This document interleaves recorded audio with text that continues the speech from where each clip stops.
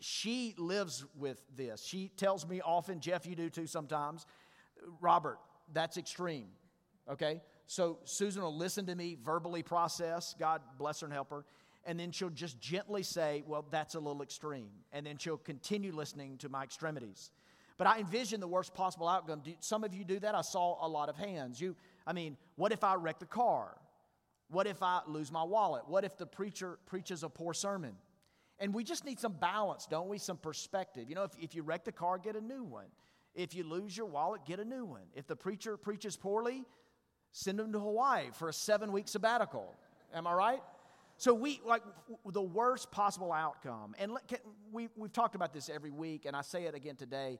Fear is on the rise. When we first met back then, those years ago, there was no Amber Alert. There wasn't America's Most Wanted. There wasn't Columbine. There wasn't color-coordinated threat levels.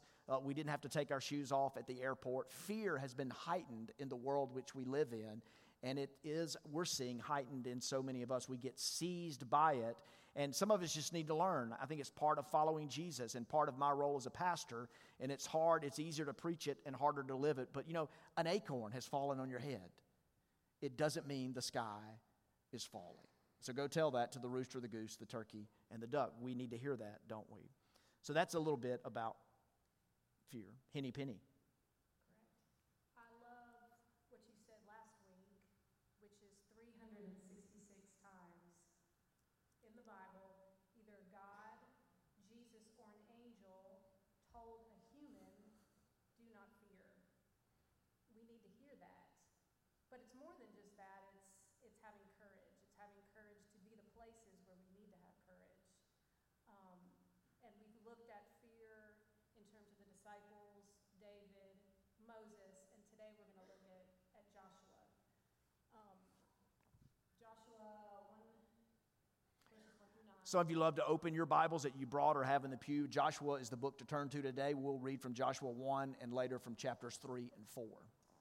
After the death of Moses, the servant of the Lord said to Joshua the son of Nun, Moses' assistant, Moses, my servant, is dead. Now therefore arise, go over this Jordan, you and all his people, into the land that I am giving to them, to the people of Israel. Just as I was with Moses, so I will be with you. I will not leave you or forsake you. Be strong and courageous, for you shall cause this people to inherit the land that I swore to their fathers to give them. Only be strong and very courageous, being careful to do according to all the law that Moses my servant commanded you. Do not turn from it to the right hand or to the left, that you may have good success wherever you go. The book of the law shall not depart from your mouth, but you shall meditate on it day and night, so that you may be careful to do according to all that is written in it. For then you will make your way prosperous, and then you will have good success. Have I not commanded you? Be strong and courageous. Do not be frightened, and do not be dismayed, for the Lord your God is with you wherever you go. It's so good and so ennobling, I think, for us to focus in on this, that it's not just enough. We don't serve a God who just says to us over and over 366 times and some auxiliaries, saying to us, don't fear, don't fear, don't fear. That's kind of like telling a guy, don't lust, don't lust, don't lust. Like there's a better way. There's a better way. And, you'll always follow lesser loves if you don't have a higher love, okay? Nehemiah, the joy of the Lord is my strength. When I'm experiencing his joy, I can fight temptation. Sin doesn't look as inviting. Fear is not as compelling. So we serve a God who doesn't just say, don't fear, don't fear, don't fear. As Susan read, as you followed along, in 9 verses in this ancient story, God says, have courage, have courage, have courage. Jeff, a couple years ago went to a conference. It was all about being brave. And we need courage. We need to be a people that aren't just trying to dutifully obey, do not fear, but where we walk and live in courage. I've said a few times from this very platform that we were blessed to go to Israel. We did a Holy Land tour, and it just rocked our world, wrecked us. Being a pastor, being in ministry, loving this book, and seeing the places. And 98% of our tour was just that. It was historic. It was ancient. It had to do with Jesus. We were here at this river, the Jordan. But our second to last day, we toured some modern Israeli history. And we went in, very soberly, we went in to the Holocaust Museum.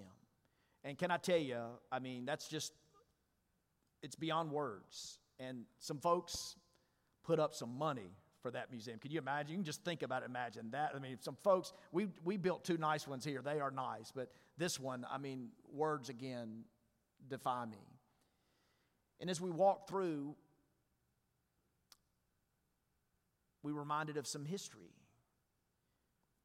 And I was reminded of our country because I kept thinking, what about us and what about where were we?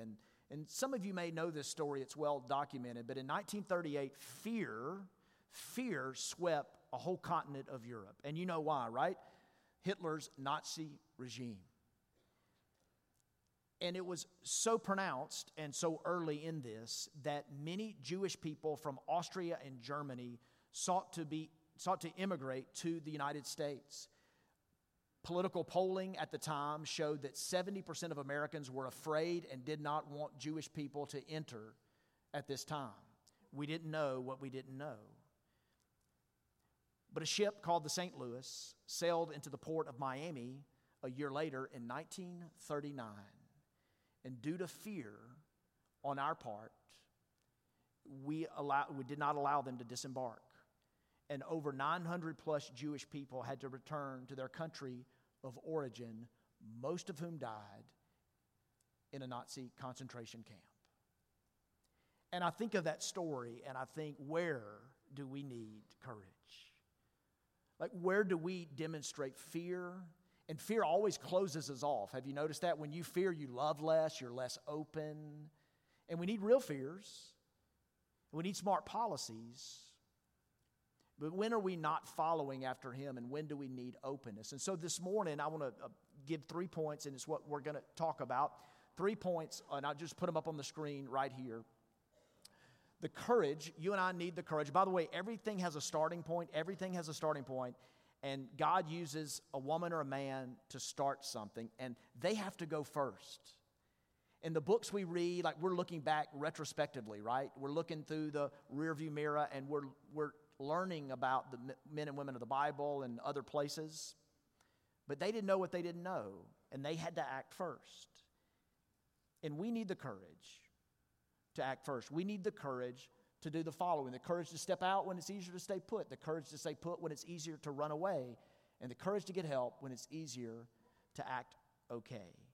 I want to talk about the first one, the courage to step out when it's easier to stay put. We see this in the life of Joshua. God tells Moses, He says to him, take the initiative, go first, show the way. Has God called any of you to leadership? Do any of you young people aspire to lead? God's tapping you on the shoulder and saying that very same thing to you. Take the initiative, go first. How hard is that? Show the way. And that's sometimes what cripples me, right? I can take the initiative, I can go first, but then others are watching to see how it went, right? And there's God on the banks of the river. And God says, go first, take the initiative, show the way. And what often seizes us are a series of questions like these. Anybody experience this? What if I fail? What if I look foolish? What if God doesn't come through? And the banks of the Jordan River represent life on the sidelines. Last night I was doing a long run and I was listening to music, random assortment, probably every genre. And I listened to theologian Brad Paisley sing this. He said, here I am knowing that the best thing I got going is gone. Now, you know it's a country song, right? If it's singing about lost love. And look, I bet everybody in the room has lost something. I bet everybody in the room has a regret. But that's life on the sidelines. You're knowing that the best thing you had going is gone. You had an opportunity, and if you're not careful, you're going to miss it. Hear me now. There's an opportunity. God's calling you to lead. And so the river represents what's dangerous. The banks, it's what's safe, okay? It's when you ask those questions, what if I fail? What if I look foolish? What if God doesn't come through? And he's saying to you, take the initiative, go first, show the way. But the banks is that safe place where if you're not careful, you're going to miss an opportunity. But the rivers, the water that's dangerous could be for you. It could be a major interview. It could be a big proposal. It could be a candid, necessary, difficult discussion that you need to have. It can be a new leadership role. It can be a large financial commitment that God is calling you to. These are the dangerous waters.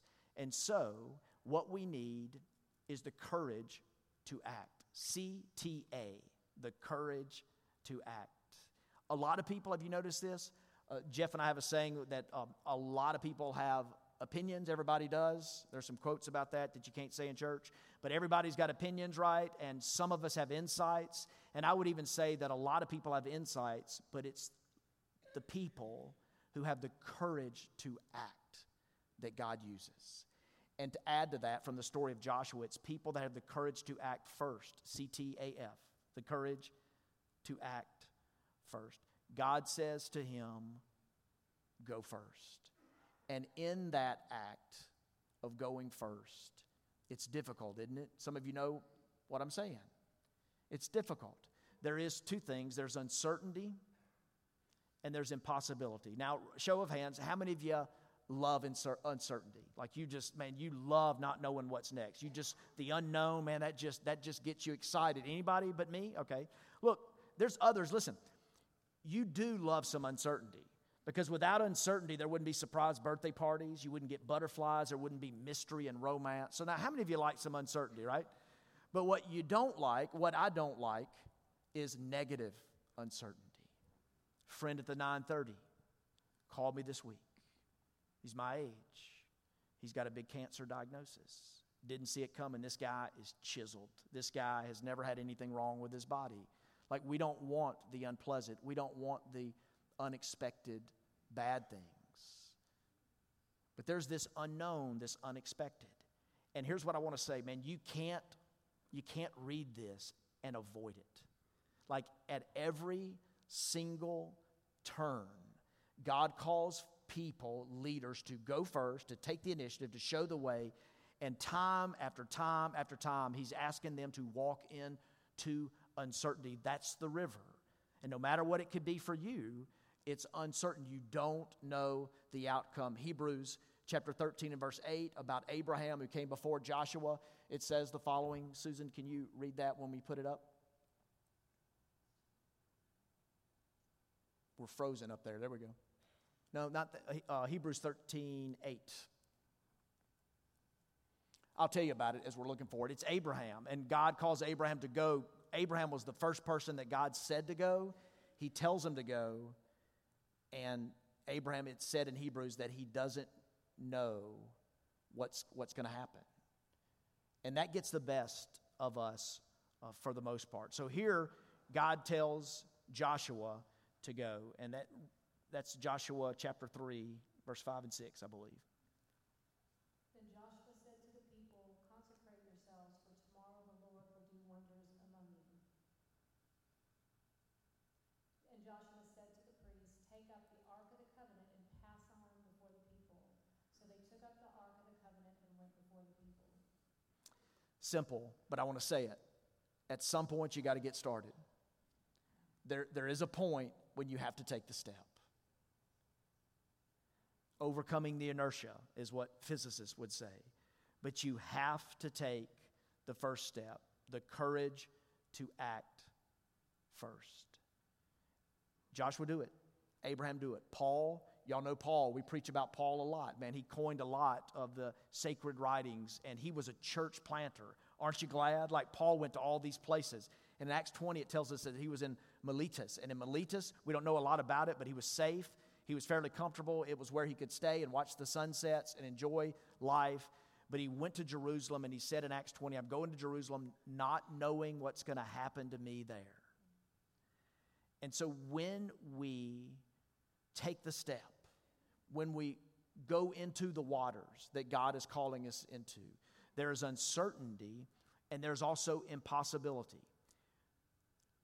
If you only do what you can do, you'll never learn what God can do. And some of you, your occupation, and I called out some in the 9:30. I don't want to insult people, entire people groups, but like some of you, your occupation is to manage risk and to guard against fear and to manage resources and to be safe. Your job is to be a manager. That's cool. That's how God's gifted you. And gifted me that way, but He's gifted a lot of you. But if you only do what you can do, you'll never see what only God can do. When have you ever attempted something kind of crazy?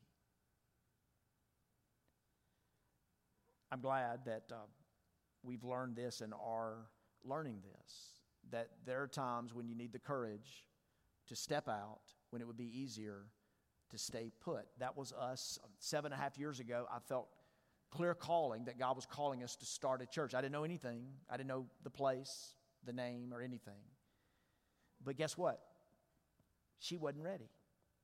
She wasn't sure about what God was saying to me. So we had some healthy discussions about it.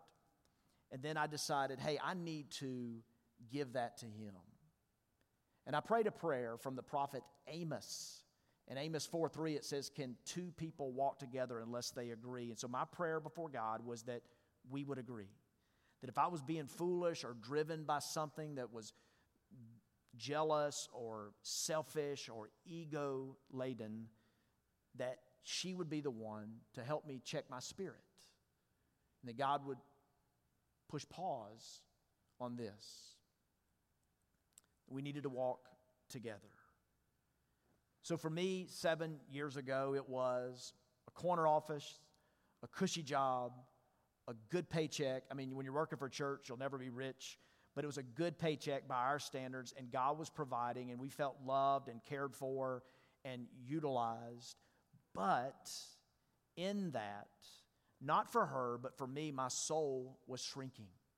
I knew that God was calling us to something, and yes, I had to guard my heart, and yes, I had to check my spirit, and yes, I needed others to speak into this, but at every turn, even though circumstances were telling us to stay put, God was saying to us, take a step.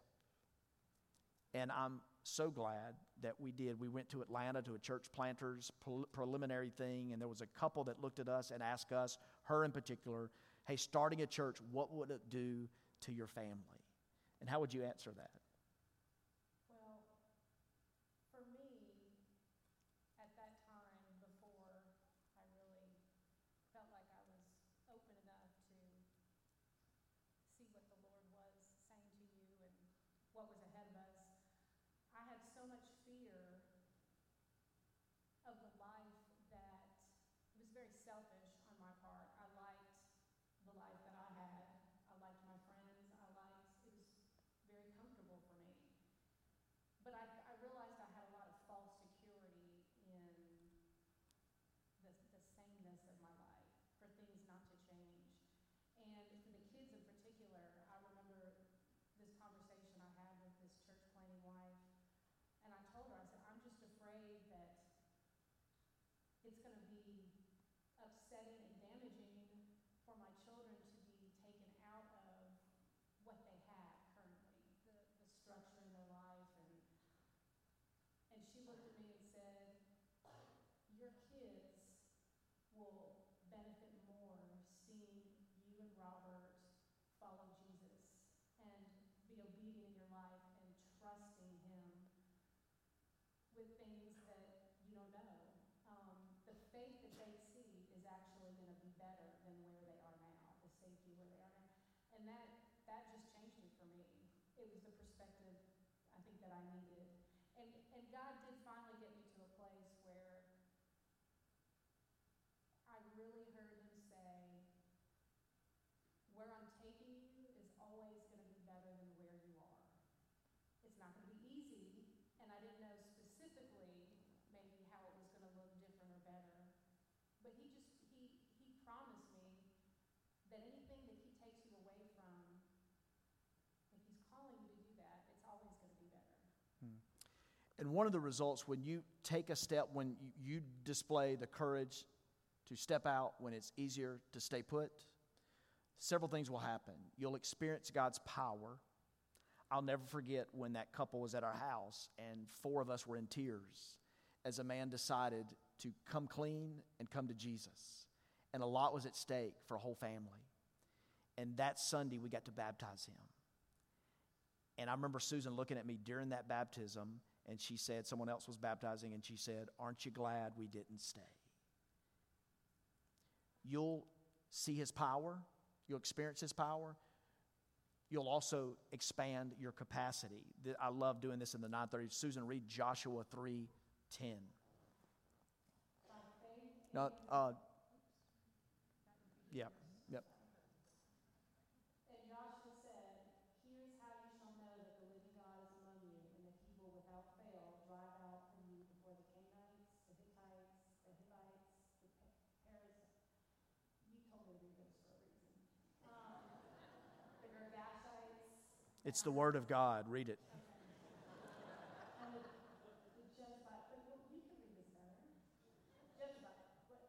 Yeah. Good. I think you did fine, sweetie. Here's the point. Don't make your wife look bad in front of hundreds of people. That's one point. The second point is this. Look, they went to the promised land, but it wasn't just milk and honey and ease. Are you with me? Like God was saying, hey, you got to cross the river. Like you took the first step. You took the initiative. You went first. You showed the way. And oh, by the way, look who's over here. And they knew that. They knew that. But all these folks, these funny tribes, by the way, they were larger in number and they marshaled better resources. And we have such a warped view of God. Can I just say, this is our God? You cross a river and he's got other things waiting on you. And that's what happens. God, you experience his power. When you have the courage to step out, when it's easier to stay put, you experience his power, but you enlarge your capacity because there's more to come. God wants to use you even more. I remember when we started Fondren Church, and some of you were around. I'm looking at Bob and Martha and a bunch of you, but we started the church, and we were a hip, cool church in a bar, and we were a Sunday night church. So a lot of people would double dip. They would go to their real church on Sunday morning and then come to the church in the bar on Sunday night. And I remember I stood up, and I was kind of I had very little consultation at the time, just relying on my own lack of wisdom. And I walked to the front. I remember as I was walking from the front row at Dooling Hall to the stage at the little beautiful auditorium over there, I remember thinking, am I going to make this announcement or not? And I stood up and turned around to our people and I said, hey, we are, in 2 weeks, we're going to go from Sunday night to Sunday morning. I could see everybody that was married turn to their spouse. Single people that had roommates or good friends turn to their roommates or good friends. And they were all like calculating. And what I was seeing in that moment, in my mind, I heard everybody saying, oh, okay, well, we're not coming back then. When they go to mornings, we're not coming back. And so we lived in fear. This is where he gets extreme. Yeah. And so we lived in fear for 2 weeks, right? She trusted God. I lived in fear of like when we become like an actual church and get into the normal Mississippi family rhythm of church life, will we be legit? And will these people come back? Or is it the night thing that they liked? And so look, we stood in the parking lot, and God was opening the door here. But I knew, and I've always wanted to be a church where we're large enough to have an impact, small enough to care. And this is a big old place, and I had fear standing in that back parking lot, one thing after another, and we're about to come up on 7 years. I really believe, this is cliche, forgive me, I don't throw a lot of cliches at you, but I really believe the best is yet to come. And there's so many other, and God is just merely enlarging our capacity. I was with black pastors and white pastors. I'm one of those. And we were praying this week. Van and Daniel were there with some people at Jackson State. And I really believe the best is yet to come. He'll enlarge your capacity. And you know what else he'll do? You experience his power. He enlarges your capacity. You'll inspire others. Susan, read some easy passages from Joshua 4. That this may be a sign among you, when your children ask in time to come, what do those stones mean to you? Then you shall tell them that the waters of the Jordan were cut off before the ark of the covenant of the Lord. When it passed over the Jordan, the waters of the Jordan were cut off. So these stones shall be to the people of Israel a memorial forever. And then verse 23 and 24 of chapter 4. For the Lord your God dried up the waters of the Jordan for you until he passed over, dried up for us until we passed over, so that all the peoples of the earth may know that the hand of the Lord is mighty, that you may fear the Lord your God forever. All the peoples of the earth, that's us. We're part of that. We're not entirely that, but we're part of that. When God does something and he wants it to be remembered, look at me, it will be remembered. And when if you're the leader in something, if you take the initiative and you go first and you show the way, you will inspire other people. We got a note of all notes a couple of months ago, and it was from a couple who have also planted a church far away, a much more heroic thing. What we did was easy in many ways. They did something really difficult. And they wrote us to tell us that when we went first, it inspired them in their time to go first. And that's what will happen. All the peoples of the earth and your children. Like, I want to live in a way that my children want to follow Jesus. And look, I don't have much longer left. I don't know when God, when my ticker stops ticking and he calls me home, but I want my kids to see a dad who didn't always play it safe. So sometimes we need the courage to step out when it's easier to stay put, and sometimes tell them the Wesley story. When I was having a bad moment in year 1 or 2 of Fondren Church, I was sitting at a bar, not a bar, I do sit at bars, but I was sitting at the bar at home, the kitchen bar. Are you with me? The kitchen bar. I didn't want to be a hypocrite in front of all of you. I would never go to a bar. Hey, I just saw him at a bar. I was sitting at our bar in the kitchen, and Wesley, who was 7-ish at the time, had the habit of taking a shower in our back bedroom, and he would wrap a towel around him, always good, but he wouldn't dry off, so like he was wet and partially naked with a towel wrapped around him, and he just walked through the house, and he slapped me on the back as I sat at the kitchen bar, and he goes, "I'm proud of you." And I was pretty sure I heard him, but he reversed the order. Isn't that what dads say to their kids? Like, you can't reverse that. Like, you can't be proud of me. I'm supposed to be proud of you. That's how it works around here. And that's what he said. And I needed clarification because I'm really insecure. And I said, what, he goes, I'm, Fondren Church. Good idea. I'm proud of you. And can I tell you, he was at the 9:30, by the way, but can I tell you that I needed that? I needed that. And that's part of it. So courage to step out when it's easier to stay put, but the courage to stay put when it's easier to run away. Johnny Cash has a song that I love. Y'all know I dressed in all black last week. Now I'm quoting Johnny Cash, all right? Johnny Cash had a song, "I'm the running kind." And he says, I was born the running kind. When I walk in the front door, I'm looking for the back door, where I hope is an exit door, because I'm the wandering kind. So the goal is not to run. Look, Joshua, if you know his story, and some of you do, 50 years in the promised land, but 60, he was an old man, but 60 was lived in preparation for the promised land. 20 years as an Egyptian slave, 40 years carrying the clipboard for his mentor Moses, a personal assistant to Moses. I'm going to say it again, said it last week. Young people, do you have a mentor? Do you have somebody that you're serving and learning from? And that was Joshua. So he didn't just go around crazily crossing rivers, and I don't want you to. He waited. God prepared him. He learned. He was tested. And then he was ready to cross those waters. But he didn't just run. Here's a great scripture, Proverbs 17. A discerning person keeps wisdom in view, but a fool's eyes wander to the ends of the earth. And keep that up. Let that sink in. Like that last part. A fool's eyes wander to the ends of the earth. Women, you don't want to be married to, ladies, single ladies, you don't want to be dating a guy with a wandering eye, do you? You don't. Kick him to the curb. But our eyes wander, Solomon is saying here. We wonder, it's always the next thing. I'm the running kind. It's like, and look, sometimes the courage is staying where you are. There's a phrase, some people think it's in the Bible, it's not, but the phrase, bloom where you're planted, the bloom is a verb, it's an action verb, like make something beautiful. Where you are, like where you are, planted, firmly rooted and established. And so for some of you, the courage to stay, and this is now true for us. You could have something to do with this, okay? But we believe God is saying to us, stay. We believe our best days are ahead of us, and we've had an opportunity, knock, a friend call, an elder from another church in a city we like. We talked briefly. We never entertained it seriously. And we knew in that time, hey, God has called us to be here. How much can you pay? Okay, yeah, we're going to stay here. No, I'm kidding.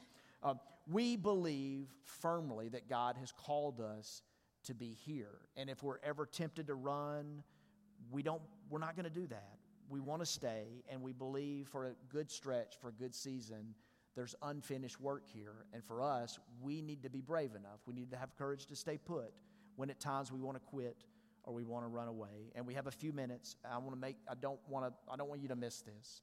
The third thing is the courage to get help when it's easier to say, you're okay. Deuteronomy 34:9. Now Joshua, son of Nun, was filled with the spirit of wisdom because Moses had laid hands on him. Like, I want to be involved in a touchy church. I don't want that to be creepy, because not all touch is good. And I'm not trying to be funny here, because it's not funny, but all touch isn't good. And some of you know the pain of being violated, or it could be your sin of touching where you don't need to touch. But in Scripture, over and over again, when God calls out a man, there's touch, a laying on of hands. And notice it's a prayer of wisdom. Why? Because Joshua was a man. He was limited. He could be prone to sin and poor choices, and he needed help. Joshua knew he was in a battle, and what's inflicting so many of us is we don't know we're in a battle. We need each other. Do you know the Bible was not written to individuals? If you believe that, say amen. The Bible was not written to individuals. It was written to churches and cities and nations. And here's the message of the Bible. God is a father. He has sons and daughters, and we are brothers and sisters. And do you know, in a therapeutic age where we run to a therapist time and time again, God is saying to us that we are underestimating the healing power of Jesus and the help of the church. So hear me. In this age of be smart, capable, and self-sufficient, none of which Jesus is really fond of, we're living in this individualistic culture. And the Bible wasn't written to individuals. It was written to people, to churches, cities, and nations. But in this, when we run to therapy at its worst, you got to hear all that I'm saying here, okay? Some of you already closing your spirits. Therapy at its worst is a Freudian kind of victims thing where we turn inward and listen. We're not trusting. We're blindly trusting a therapist and putting no trust in Jesus and his people. And we often go in to a therapist and we tell them everything because what? It's safe. And some of you have people who know you, who love you, who have history with you, who don't know what's happening deep inside of you. So I'm going to say it. Therapy is good. There's nothing wrong with seeing a counselor every week, as long as it's supplementing, not replacing, the family of God. Do you hear me? And we underestimate. Here's what Scripture teaches us, and we see it in these men. We see it in these people when they went to battle. They knew they needed each other. The laying on of hands, the mentoring, the speaking into. I need help. Can we talk? That's so valuable. And so the Scripture tells us to show up. Hebrews 10:25, don't forsake the assembling of yourselves. Show up. Make this a priority. Show up and open up. And that's why we call you into community. James 5, confess your sins to one another so that you may be healed. Comedian George Carlin said there's two kinds of drivers on the road. There's maniacs. Those are the drivers who drive too fast. And there's idiots. Those are the drivers who drive too slow. Do you agree with that? There are maniacs and idiots, and now we have texting, and if you live in Jackson, potholes. But here's the thing. Almost every one of you drive every day. Despite maniacs and idiots, we're both maniacs, and we see idiots on the roadway all the time. But maniacs and idiots, there's distractions and holes, and it's a bumpy ride. But you drive because you know that it's necessary. And church, God, His family, is necessary. It's why the Scripture teaches us to forgive one another. It assumes that you're going to be hurt. It tells us to bear one another's burdens or to bear with one another. It implies that there are going to be some difficult people. But it's worth it to get help when it's easier to act okay. You hear me say often that we need to one another. Susan and I are never not in a group. And another thing you hear me say, at least once every couple of months, is every pastor needs a pastor. And she could tell you, man, I call my guys. I'm facing 2 decisions right now. I call my guys. Because I'm not the smartest one. And I'm very limited. And I can be blinded by things, and I need desperately to get help. And it takes courage.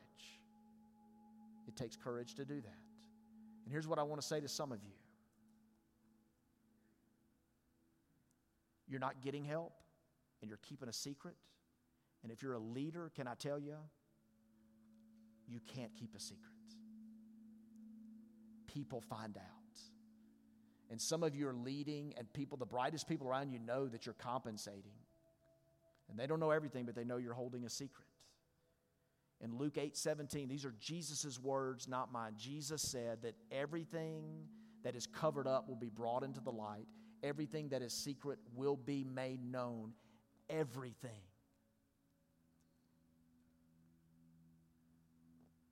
Like, that's true. And I've learned it, and I am learning it. It's why I want to be a part of a confessional community to say, here's where I've wronged. Here's where I could go wrong. I need help. And that does take courage. Would you stand with us? Let me pray. Father, thank you for this morning and this old story of courage. Would you bless us and give it to us? Raise up